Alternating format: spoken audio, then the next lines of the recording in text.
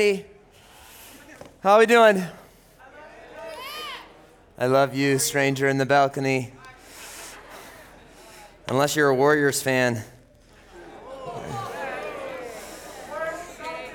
What? Celtics? That might be worse.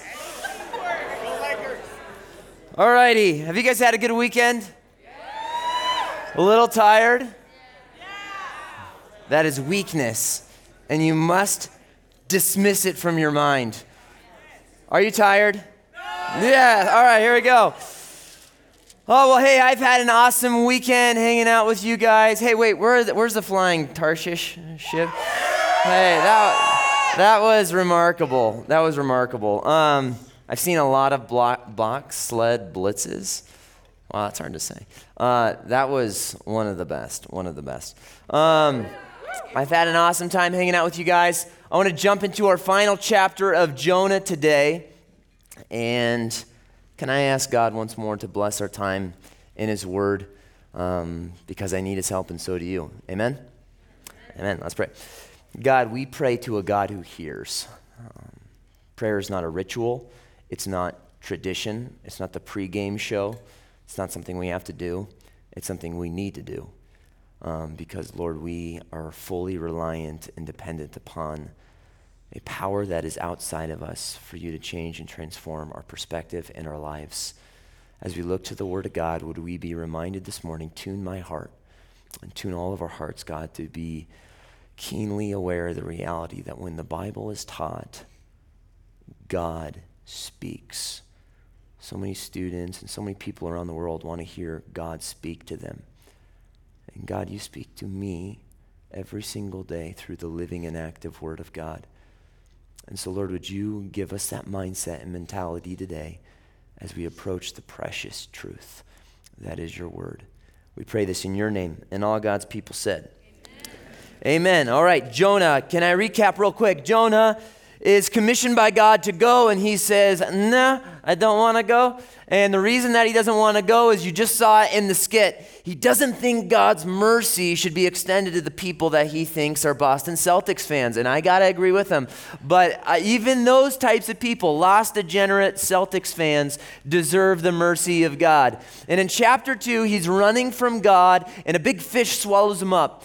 And there in the fish, Jonah is humbled by the supremacy of God. He recognizes the sovereignty of God. And if, as a way of reminder, God's sovereignty means that God is the conductor of the universe. He appoints fish. He appoints the sun to rise, the sun to set. He's going to appoint a plant, a worm in chapter 4. He is governing every single thing in all of creation. And in chapter 3, that after being vomited out by the fish, that guy Jonah is going to go up to the Ninevites one day into the city, and he's going to preach a 5-word sermon. 40 days and Nineveh will be overthrown. Walks away, not thinking anything of it, and it's the greatest revival in human history. People are weeping, they're in sackcloth and ashes, and maybe you're like, I don't even understand what that means. But it's the equivalent of it is a visible manifestation of an internal brokenness. And that's what sackcloth and ashes is. It's an expression outwardly of an inward reality. And there is a great revival, and it says in verse 10 that God did not bring judgment upon them. Now, can I read Jonah 4 for us? It says, but it greatly displeased Jonah, and he became angry. And he prayed to the Lord and said, please, Lord, was this not what I said while I was still in my own country? Therefore, in order to forestall this, I fled to Tarshish, for I knew that you are a gracious and compassionate God, slow to anger, and abundant in loving kindness, and one who relents concerning calamity. Therefore now, O Lord, please take my life from me, for death is better to me than life. The Lord said, do you have a good reason to be angry? Then Jonah went out from the city and sat east of it. There he made a shelter for himself and sat under it in the shade until he could see what would happen in the city. So the Lord appointed a plant, and it grew up over Jonah to be a shade over his head to deliver him from his discomfort. And Jonah was extremely happy about the plant. But God appointed a worm when dawn came, and the next day, and it attacked the plant, and it withered. When the sun came up, God appointed a scorching east wind, and the sun beat down on Jonah's head so that he became faint, and begged with all of his soul to die, saying, God, death is better to me than life. Then God said to Jonah, do you have a good reason to be angry about the plant? And he said, I have a good reason to be angry, even to death.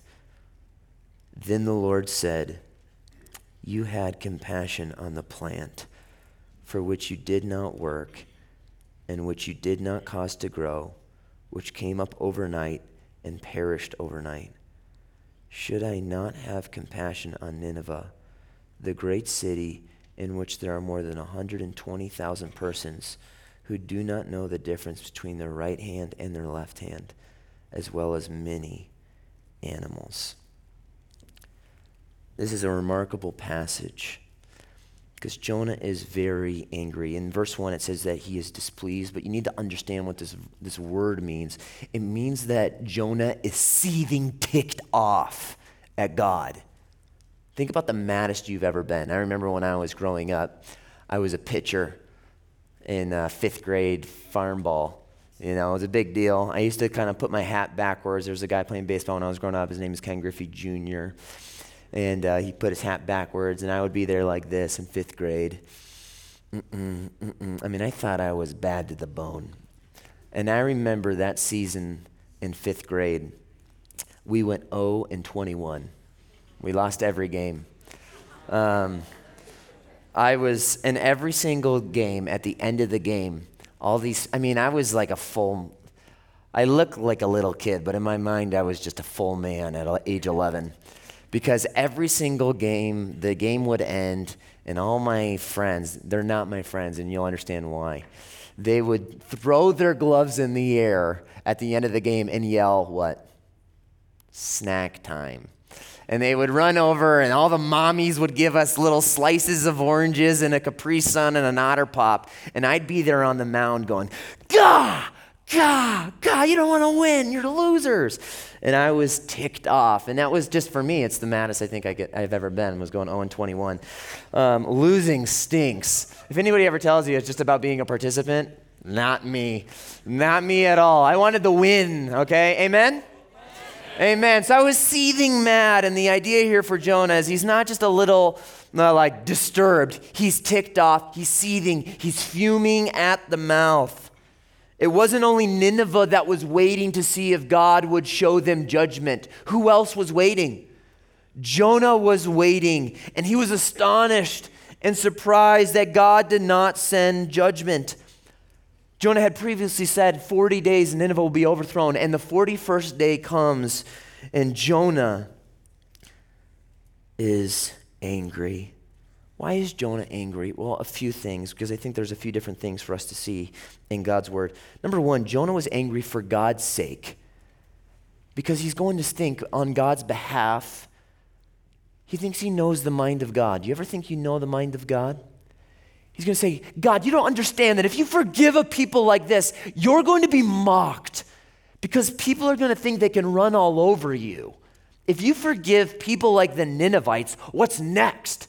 They're the most evil people on earth, and he's angry because, God, you don't get it. Trust me, I'm a prophet. I understand things, and people are going to think you're soft. You send judgment, people will respect you. You send mercy, people will think you're a joke. Jonah is angry for God's sake, but secondly, Jonah is angry for Jonah's sake. In Deuteronomy 18, the criteria for a prophet was that his prophecies would be fulfilled. You and I live in a world where there are people that say they're prophets all the time. And the way that you know if it's real, right, as the same way they know in the Old Testament, is if it actually comes to pass. I remember one time I was in Santa Monica and a guy came up to me and said, you will have 30 children. And I'm not going to lie, I'd be kind of pumped on it. But I just don't think that's going to happen. You know, and the way that I can tell if he's a genuine prophet is if it what?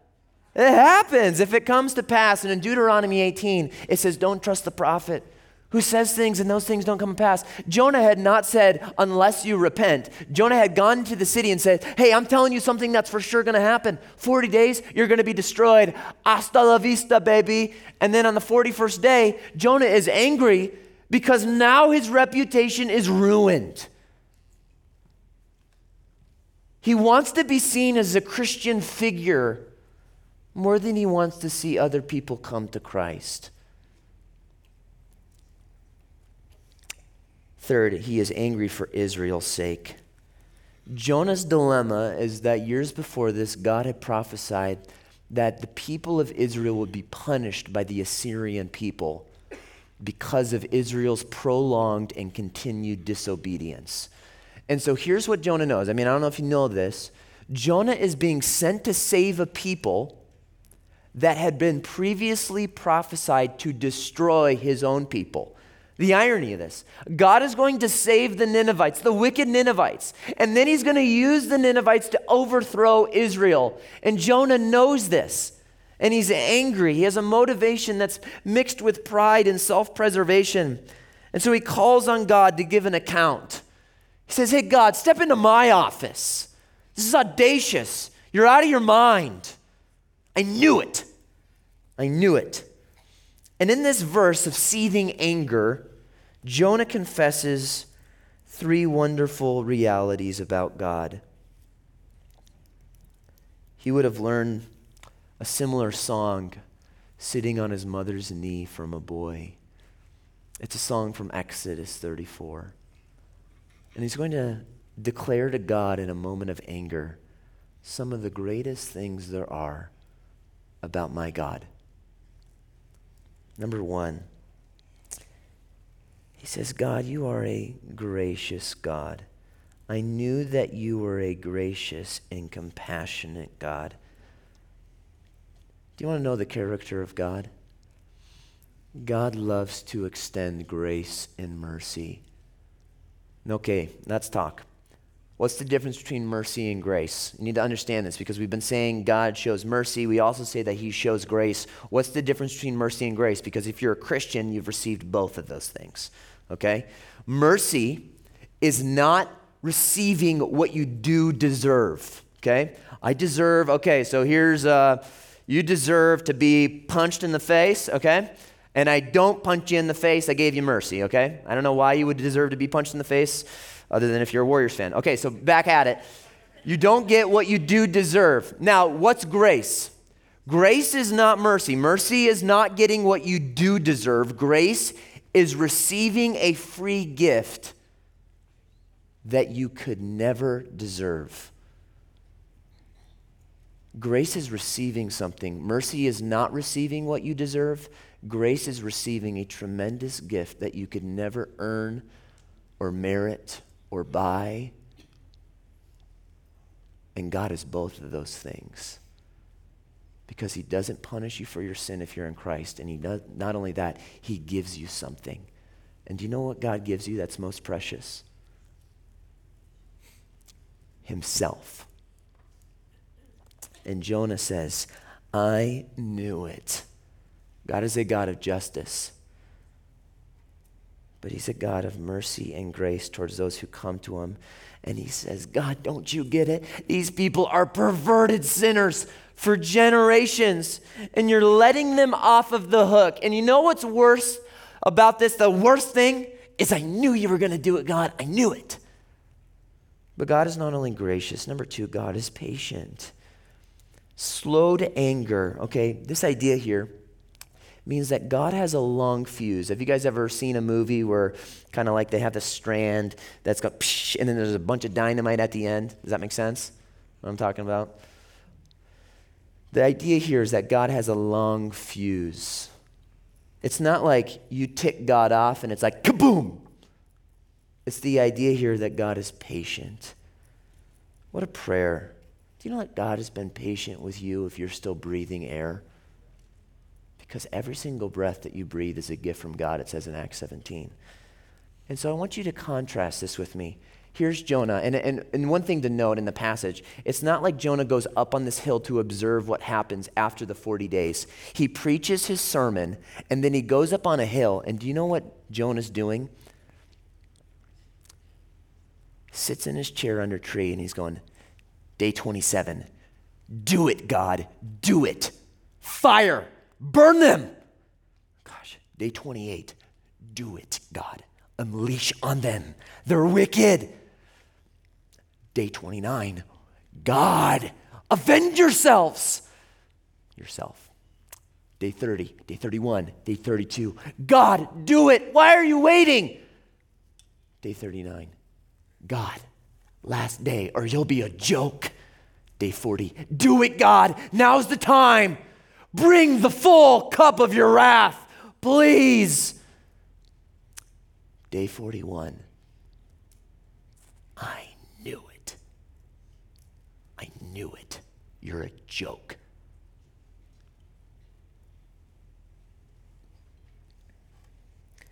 God is patient. You know why? He loves to save sinners,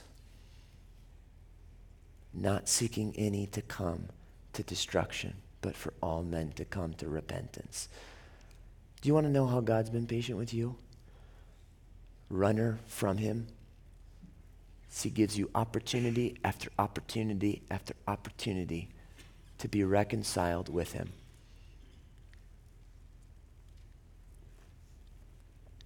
You know what Satan's job is? As the accuser, they don't deserve your mercy. They don't deserve you, God. Punish them.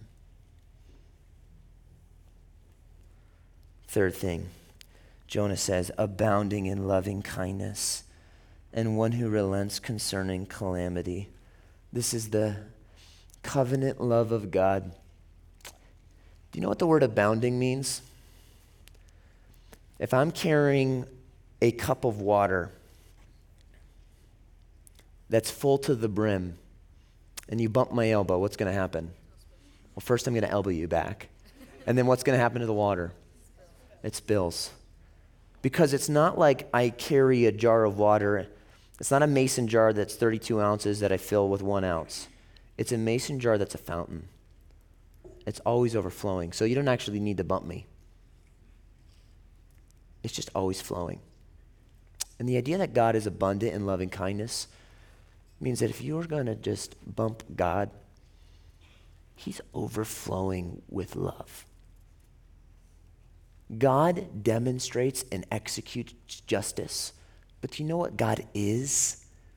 Not that he equals love. So anytime you say God equals love, that's failing to recognize what the Bible teaches. But the Bible says God is love because love is so near the essence of who God is. It says God is love, and it's not just that he is love. God isn't rationing his love off. It's not like God has a certain amount of love that he then divides amongst the infinite amount of children that he has. He has an infinite amount of love, and he distributes that infinitely to each and every single child of his. I'm one of 7 kids. There's a reality that a father can only spend a certain amount of time with each of their 7 kids, right? But God isn't rationing off his love, going, you have no idea. I had 18 people come and profess to know me. I have to now take my allotted amount of love and now divide it amongst 18 more people. That's not the way the God of the Bible is. He has an infinite amount of love, and that's why over and over throughout the Bible it says, the hesed love of God is abounding. You will never drain the love of God dry. And Jonah says, I knew it. It's the greatest reality in the world, and Jonah is ticked. Now, God's going to ask him a question, verse 4. Do you have a good reason to be angry? He says, yes, I'm so angry, I want to die. And then God is going to cause Jonah to think, Jonah, these people repented at the sound of my voice. You did not repent until I had you swallowed by a great fish. You are mad because the shelter that I provided in a plant is gone. And yet you are not rejoicing that I provided them from shelter from the full measure of my wrath. Jonah, is there anything in your life that you are more concerned about than to see unconverted sinners repent and be reconciled with a holy God? Are you so concerned, Jonah, and are you so concerned today about your own comfort and safety that you rarely regard people that will spend eternity in hell? What a contrast between Jonah and our greater Jonah. Jonah's God is full of compassion. Jonah is full of anger. Jonah sought destruction. The greater Jonah seeks reconciliation. Jonah was asking for fire, but the greater Jonah came to save. This earthly Jonah says, I want to die rather than to see you save sinners. And the greater Jonah came to die in order that he might save sinners. The earthly Jonah is selfish and doesn't want to lift a finger. The greater Jonah humbled himself and became obedient to death, even to death on a cross. Jonah's heart, once again, is misaligned with God's. It's not only that, he's in direct disobedience in submission to what God wants. With the remainder of our time, I don't have much time. I want you to just understand what God is causing us to consider in his word. I don't want to say anything the Bible's not saying. I want to tell us exactly what it is saying. And God is causing us to consider something. He wants you to think. Everybody think. Use your heads here. God is saying, do you not regard people, Jonah, that will face my justice? Do you not regard them? And you might say, I would have never done what Jonah did. I would never have run from the will of God. And the word of God pierces because it asks us questions. It says, you may never have been on a ship to Tarshish, but you are the same as Jonah. Every single time you run from your God-given command to preach the gospel. And you know when that is? Every single day of your life, because you have been left here for one purpose. If you're a Christian and God has reconciled you to be brought near to himself, and you're going to be with him for all of eternity, the question we must logically ask is, why am I not already in heaven? The answer is because God has given you a mission. And the mission of God for the people of God is to preach the message of God to those who are enemies of God. And you might say, I never do what Jonah does. But let me just tell you, a life of passive disobedience is the same thing as active rebellion. And so you might say, I'm not Jonah, but let me just encourage you, friend, and challenge you. You are Jonah when you do a few things. When you value your comfort and safety over the eternal safety of those who do not know God. You are like Jonah when you neglect to preach God's word to those who are unlike him. You are like Jonah when you think these people will be disinterested. You don't understand God. They'll reject the message anyway. It's not worth my time. And the Bible says you're exactly like Jonah because you don't understand the heart of God is to preach the gospel to every single nation, tribe, tongue, people under the sun.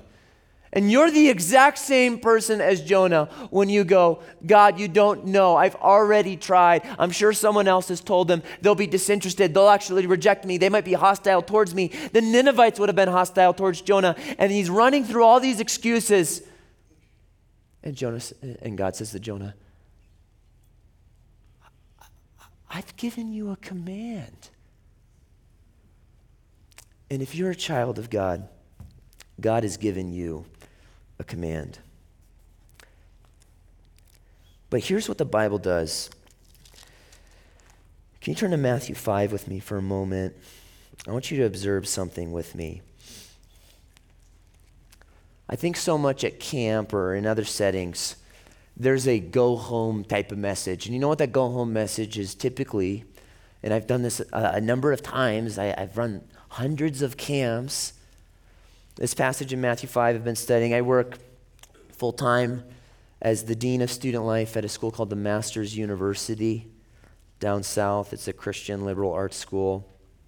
And we've been working through Matthew 5 and the idea of it in our chapel because it's so important for us to understand first that God never, or at least when speaking with Christians, God, as Jesus is always going to emphasize what a Christian is before he emphasizes what a Christian does. He's going to start with your identity. Now, the question is, we live in a dying, dark, decaying world, and you turn on the news and you see the brokenness of it, and the question is, what is God's great plan to deal with the darkness of the world? Do you know the answer? God's great big plan to deal with the darkness of the world is you. And he's going to tell you that clearly. Matthew 5, verse 13, Jesus is preaching his greatest sermon ever recorded. He says, "You are the salt of the earth, but if the salt has become tasteless, how can it be made salty again? It is no longer good for anything except to be thrown out and trampled underfoot by men. You are the light of the world. A city set on a hill cannot be hidden. Nor does anyone light a lamp and put it under a basket, but on the lampstand, and it gives light to all who are in the house. Let your light shine before men in such a way that they may see your good works and glorify your Father in heaven." Now, there's two different things. Jesus doesn't say you have to be something. He says you are something, and those two things are salt and light. And the way that you need to understand what salt is salt is a preservative. It mingles with the substance that's dying. So salt was used in the Old Testament in ancient times to preserve a meat so that it wouldn't decay. And Jesus is saying salt, you are, because you mingle with a corrupt, decaying, dying world. And salt is, by very nature, our Christian influence. Because he's just talked through in the Beatitudes the character of a Christian. And the first and most powerful, potent reality that a Christian is to wield in a dark world is their own Christian character. Sometimes I feel like I debate between, 5 strategies for engaging an unbeliever in a conversation. Jesus always starts with this: the most powerful testimony you can possibly have in a dark world is a holy life. You want to make a big difference for God's kingdom? Be like Jesus Christ. And he's going to say that as you do so, your life will be like salt in a world of corruption. It's going to preserve it. It's going to impede the level of corruption. That's what Christians do in society. They impede the level of corruption that would be happening if they were not there. But let me tell you this. Jesus is going to say you are salt and light.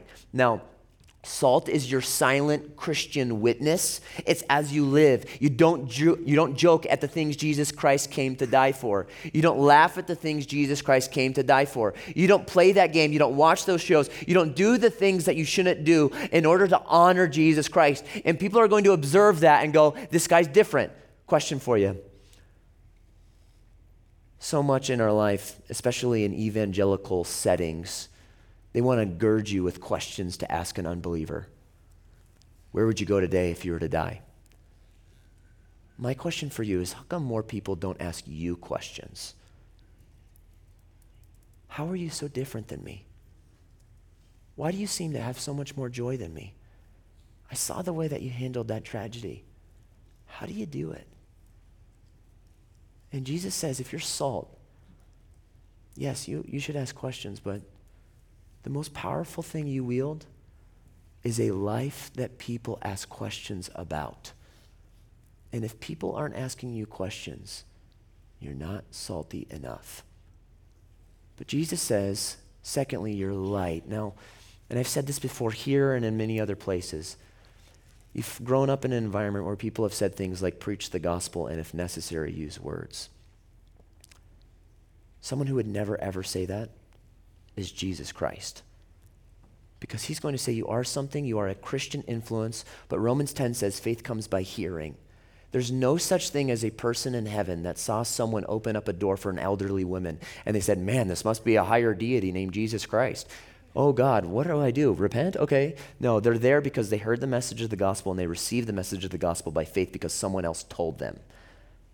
And Jonah must have thought, someone else will tell the Ninevites. God, if that's really your plan, you'll do it with someone else. You'll do it with someone else. And God tells us through his word in Romans 10, how will they know unless you do it? No one else is going to witness to your brother. No one else is going to witness to your team. You do it. Because he says you are light, and light is our vocal proclamation of the gospel to the lost. So our salt is our Christian testimony. We live different. People go, have you seen this guy? Do you know Lauren? Do you know Jake? They're different. They have a joy, and their life is so difficult. They've gone through true tragedy and sorrow and pain and loss. Man, I tried to offer them this, and they said, no, I'm good. I want to honor Jesus Christ. And that's salt, but the light is to go, can I tell you why I'm so different? Can I tell you why? And routinely in the New Testament, when people start to share the gospel, they start by doing so with their own testimony. Because if you want to know how much you love Jesus Christ, I'll give you an exact measure of it. How much you long to talk about what he's done in your life. Do you talk little about Jesus? The Bible says that likely means there's little love for Jesus. And so if you've been changed by God, what's contagious? I mean, what's the most successful way of marketing a new restaurant? You know, 90% of restaurants fail in their first 2 years. They might go like, hey, you don't understand. I'm going to be social. I'm going to talk about it. I'm going to run ads on it. What's the most successful way of marketing a new restaurant? It's called word of mouth. Have you been? It's amazing. I literally can't get enough. We live an hour and a half when I was here at Hume Lake from Fresno. And in Fresno, there was a new restaurant. And it was like everybody was like, what are you doing? I don't know, but I'm going to drive 3 hours to get a sandwich. Why? Because everyone was like pumped on it. And if you're a Christian and if you've been changed by God, word of mouth going, man, I got to tell you, hey, do you have a minute? I got to tell you the joy I have in Christ, and this is called our light. God is not telling you to be anything that you're not already. He's not saying be the salt and light of the world. He's saying you already are. Don't you understand your identity? I've changed and transformed you. Be who you are. He's not trying to change you. He's trying to tell you exactly who you've been changed to be. Now, I'm not a handy guy. I'm not going to lie. I'm embarrassed by my wife, okay? She's Chip, I'm Joe, and like the house type of dynamic. I feel pretty like accomplished when I change a light bulb, okay? I used to be able to say like, I can figure out anything with a YouTube video. It's like, no, just give me some books, some abstract theories, I'm good. Some calculus, yeah. But like ask me to like level out a 2x4 and like, Lord, please come quickly, okay? But when Jesus says you are something, it's not like he's making me be a car guy all of a sudden, being like, hey, pop the hood. I think it's your radiator. And like I'm like trying to speak a new language. No, it's not like that. I'm not trying to be anything I'm not. He's saying you have been changed to be something. And now go into the world and do it. Now what light does quickly is it's going to do 3 things. It's going to expose the darkness. Number 1, light exposes the darkness. People are living in the dark. People look at it and they say, what's wrong with the world? The world is full of darkness. That's wrong with the world. That's what's wrong with it. And they don't know that they're living in the dark until when? Until what? Light is turned on. People have no concept of light if they're living in a dark world unless they see light. And what light does is it exposes the darkness. People begin to recognize, actually, I've been living in the dark and I've never seen the chains that bind me. I've never seen the lack of hope that I have. I've never seen the lack of meaning that I have, the lack of satisfaction and significance, the lack of love that I've received and given back to the God who loves me. I've never observed it because I've been living in the dark. And so what light does is it penetrates the dark and it begins to illuminate in the minds of people that have been living in it. I am lost. And this is your job as a Christian. It is to expose the darkness. People that live in the world right now, they are children of darkness. They were born in the dark. They're raised in the dark. They live in the dark, and they will spend eternity in the dark.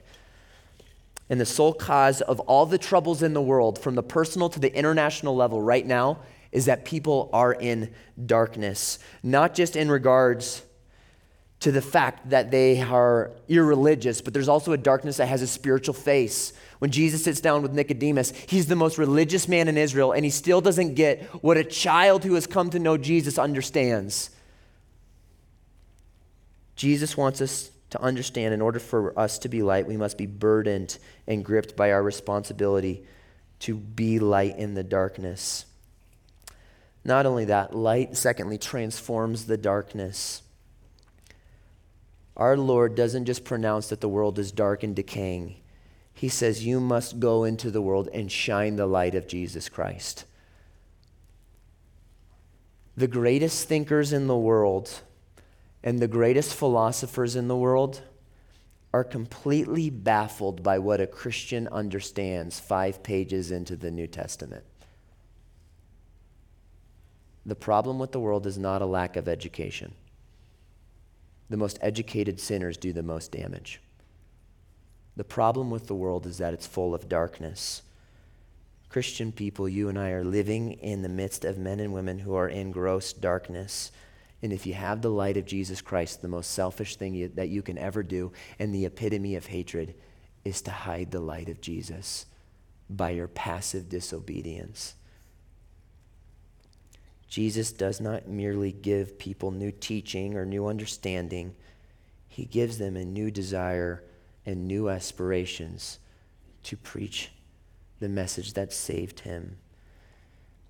Lastly, it says in verse 16, let your light shine before men in such a way that they may see your good works and glorify your Father who is in heaven.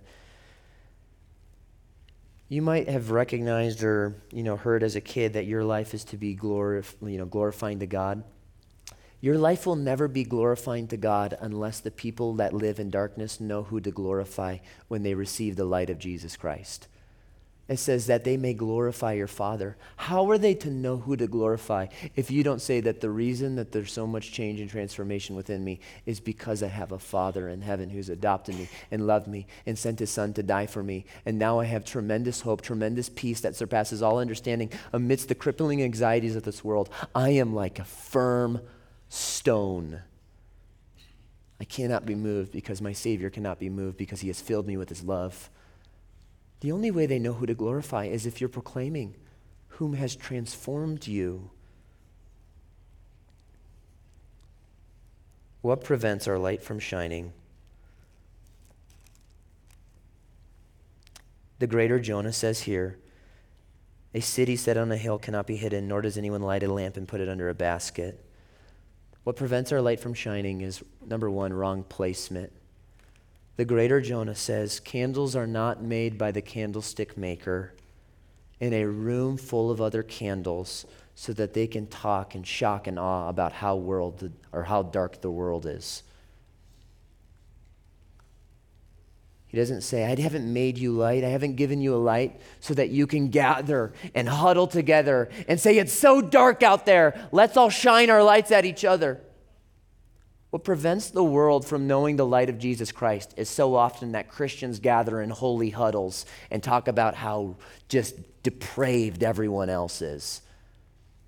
And Jesus is saying, if you have a light, you need to go find the darkest corner of the earth and shine it boldly and brightly there. So many Christians today, they just literally on social media, in their own churches, go, man, look how dark the world is. And Jesus says, of course how dark the world is, because all you do is talk trash about how dark the world is. And you gather as holy huddles, and you point your lights at each other. I have given you a light to shine it into darkness. So wrong placement. Number two, wrong priorities. The greatest hindrance in your life to being useful for Christ is your lack of conformity to Christ. The greatest hindrance in your life to being useful for Christ is your lack of conformity to Christ. And number three, wrong motives. Our motives must always be for the glory of God. Bugs are not drawn to a light bulb. They are drawn to the what? The light itself. And so often people that proclaim the light of Jesus Christ want others to be attracted to them. And Jesus says this is always a wrong priority and wrong motivation. Popularity matters nothing in the eyes of God. In the day of judgment, pastors will be unknown. Celebrity Christians will be unknown. Only Jesus Christ will be known.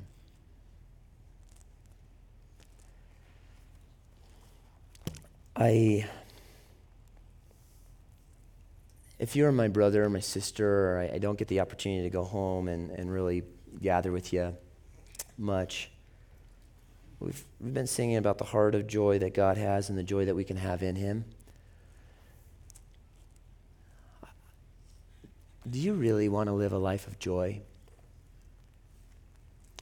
The most joyful people I know have one thing in common.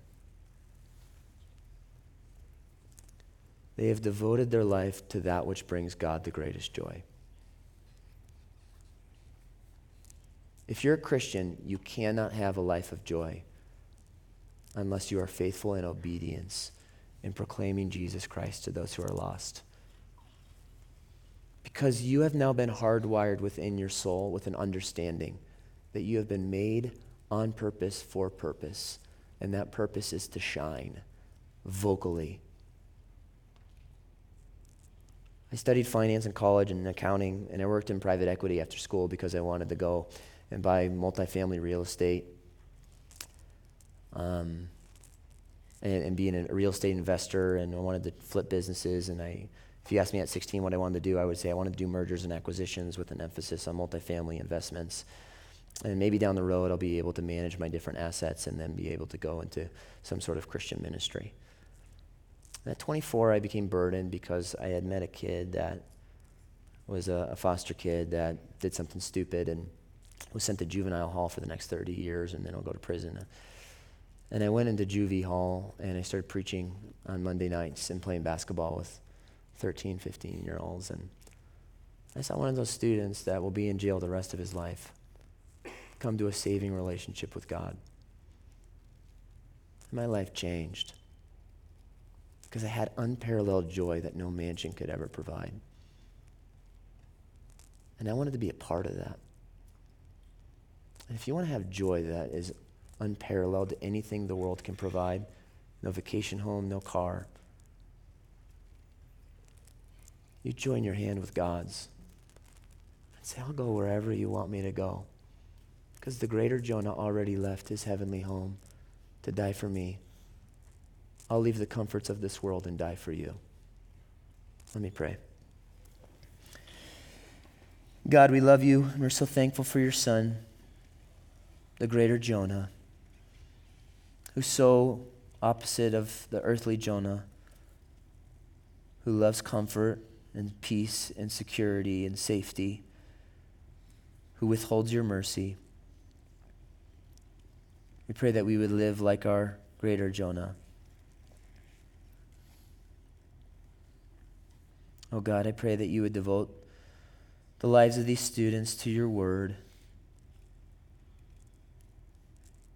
Give them a hunger for the church, the people of God. Because you haven't called us to live in isolation, but in cooperation with the children of God. So I pray that they would devote their lives to your word, your church, and be filled with your Spirit so that they might know you, be transformed by you, and faithfully proclaim the message that you have given to us. And that message is Jesus saves us from our sin because he has died for us and rose for us, ascended to the right hand of God, and one day is coming back for us. I love you, God, and I'm so thankful you love me. I pray this in your name. And all God's people said, I love you guys. Thank you.